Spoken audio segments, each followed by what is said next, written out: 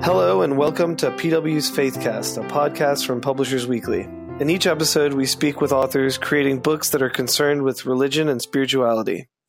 I'm Seth Satterley, Religion and Spirituality Reviews Editor at Publishers Weekly. Today I'm speaking with Angela Hunt, Bill Myers, and Jim Denison, whose book, When God Happens, is published by Regnery Faith, the sponsor of this podcast. So to start, how were the stories collected, Angela? Well, we have lots of friends who are writers or want to be writers. And so we just sort of put the word out through writers groups and also through our Facebook pages, other social media, because we didn't want stories that have been told 1,000 times before. We wanted from real people, things that have happened recently, because we wanted to see that God is still alive and well and working miracles today. Gotcha. And so what is a miracle anyway? Is it a coincidence or an unlikely happening? Some might think so, but we were really looking for the theological definition, which is something that happens when the laws of science and nature are set aside so that a deity, God, can work his will. So lots of people came to us with stories of how God had worked through circumstances, but we were really looking for the extraordinary, breaking the laws of science and nature kinds of stories. And we found them. How do you feel about that, Bill? I feel pretty good. One of the things we did do was make sure that we weren't dealing with tale tellers. We did some pretty good vetting, just so it wasn't anybody could come, buzzing in and saying, "Hey, guess what?" So we looked into that. We made sure that the people that contributed the stories were authentic and that they told the truth. Is this a frequent occurrence? How often do miracles happen?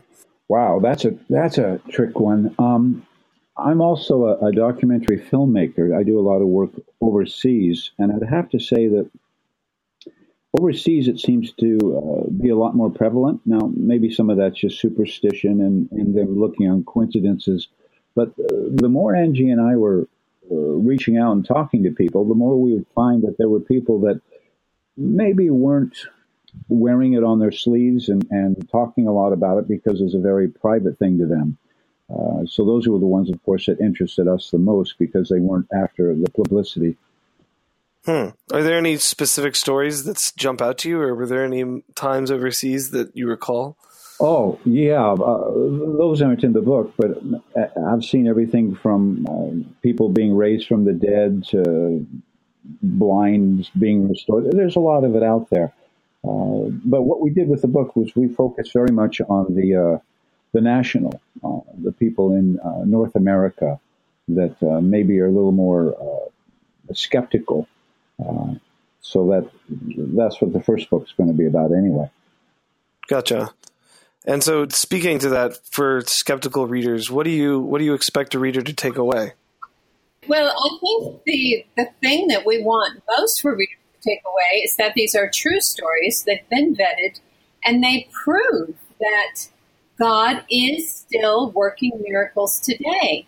These stories, one of them involves an unborn child whom the doctor declares is dead and tells the family, prepared to deliver a stillborn, and the family grieves. But yet when they pray, later the woman goes through labor, and what do you know? The child is alive. Oh, wow. And another couple stopped to help in a car wreck that had happened on a highway in Texas. And there were cars on fire and people trapped in those cars. And this was a husband and wife, and they were struggling to reach these people, and they just couldn't because of the flames. And suddenly there were two strangers who reached in, pulled the people out, sat with them, comforted them for a moment, and then vanished. And when the married couples was talking to the bystanders, like, well, who were those other two men? And they all said, it was just you and your husband. But of course, it wasn't, because they saw someone else. Angels are at work, and God sends them when we need them, and just really wonderful, amazing stories when people asked for a miracle in faith and then received it. Wow. And Jim Denison, the audiobook narrator, is also on. Jim, for you, which were some of the most impactful stories? Well, the ones that I basically dealt with were the ones that Bill wrote or edited, those stories, especially that I like that first one about the child being born, not stillborn, but alive, and kind of the situation surrounding that. But there's more to the story than just that. That's a part of the larger story or miracle, if you will, that's being told in that particular chapter. But these are fascinating stories. They really are, and they're easy to tell because they ring true. And I think that's what gives it its greatest amount of credibility. And the fact that it does point not to the person who received the miracle, but every time it points to the God who gave the miracle. And I think that's the big difference for me, and one of the things that made it a joy to narrate these stories. Did you find it at all difficult narrating any of them? Sometimes they got a bit emotional, yes. Especially as a father, when you read stories like that one where a husband and wife are delivering a child, and I would imagine myself in that situation. And there were many times where you just had to stop and pause and say, where is this going? Because right now this is tragic, and it doesn't seem to be any kind of cure, any kind of end to it. But then you keep reading, and you find the hope on the other side, always. And I think, Jim, you touched on another point, too.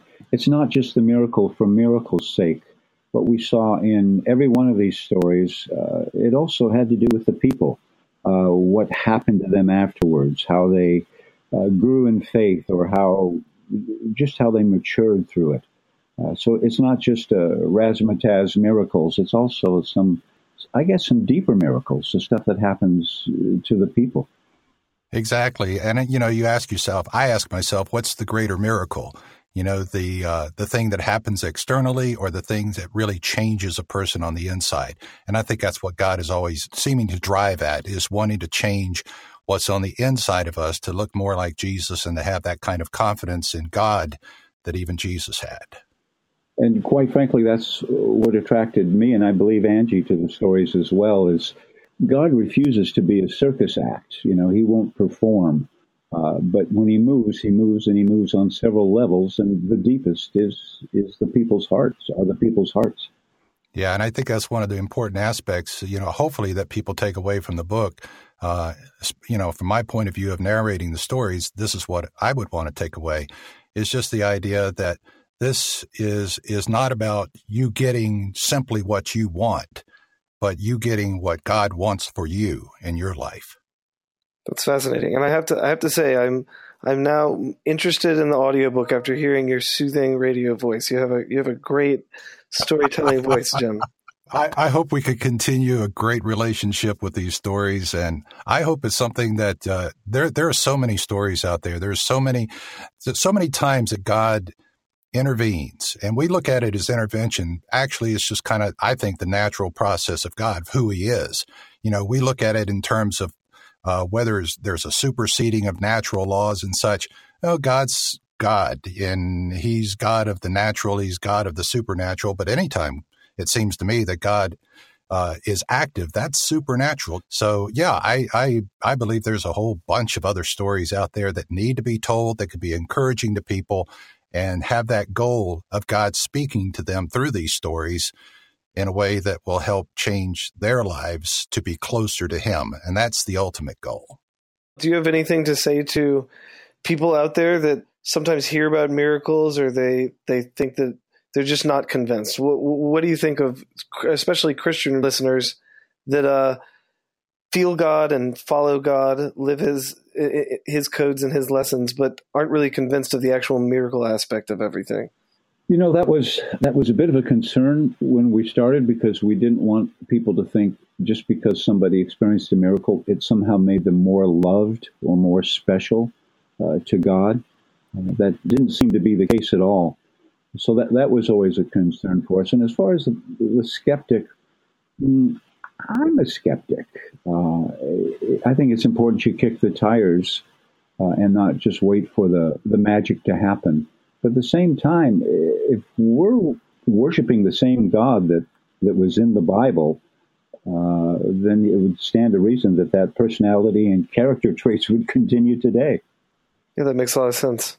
And Bill, I appreciate what you mentioned there just a moment ago about the fact that, if some people receive miracles of these kind, which are in some ways the more spectacular, if you will, at least from our vantage point, not from God's vantage point, but from ours.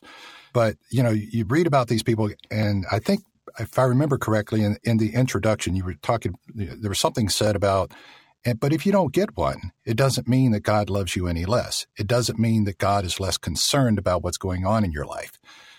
It's a matter of trusting God for what he has for your life, regardless if there's a miracle involved with it or not.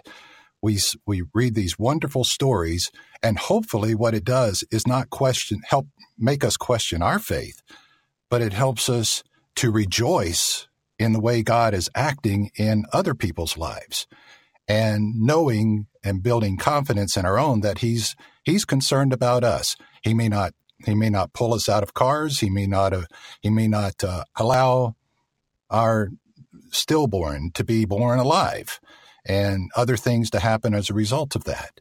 But he's still going to be there for us. And I think that was a good foundation that was laid at the very beginning of the book, if I remember correctly, and is one to keep in mind as people read these stories.